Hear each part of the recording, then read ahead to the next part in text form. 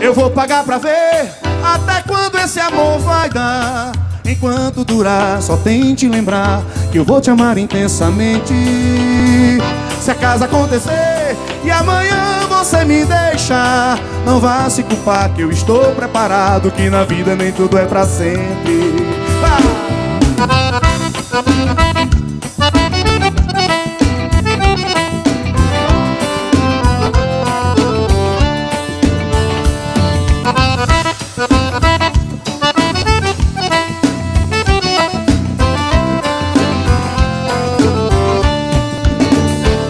É melhor chorar por amor do que nunca ter amado.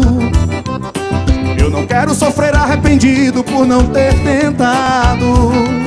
Deixo você dizer que me ama, me dê momentos de felicidades, mesmo que um dia essa alegria se transforme em saudade. Deixo você dizer que me ama, me dê momentos de felicidades, mesmo que um dia essa alegria se transforme em saudade. Já quebrei a cara em nome do amor mais de 1000 vezes tentando acertar. Não vai ser dessa vez que eu vou fugir da dor, que eu leve um não, eu prefiro arriscar. E eu vou pagar pra ver até quando esse amor vai dar.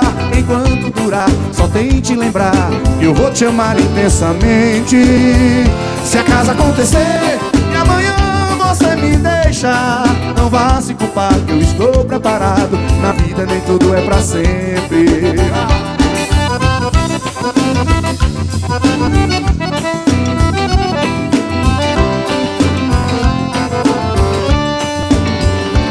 É melhor chorar por amor do que nunca ter amado. Eu não quero sofrer arrependido por não ter tentado. Deixo você dizer que me ama, me dê momentos de felicidades, mesmo que um dia essa alegria se transforme em saudade. Deixo você dizer que me ama, me dê momentos de felicidades, mesmo que um dia essa alegria se transforme em saudade. Já quebrei a cara em nome do amor mais de 1000 vezes tentando acertar. Não vai ser dessa vez que eu vou fugir da dor, nem que eu leve um não, eu prefiro acertar. Eu vou pagar pra ver até quando esse amor vai dar. Enquanto durar, só tente lembrar que eu vou te amar intensamente. Se acaso acontecer e amanhã você me deixa, não vá se culpar que eu estou preparado, na vida nem tudo é pra sempre. Eu vou pagar pra ver até quando esse amor vai dar. Enquanto durar, só tente lembrar que eu vou te amar intensamente.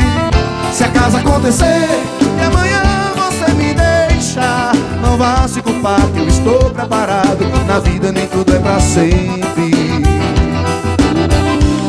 E na vida nem tudo é pra sempre.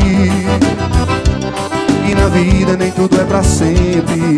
Nada é pra sempre, só o verdadeiro amor. Nem tudo é pra sempre, o amor de Jesus. E nem tudo.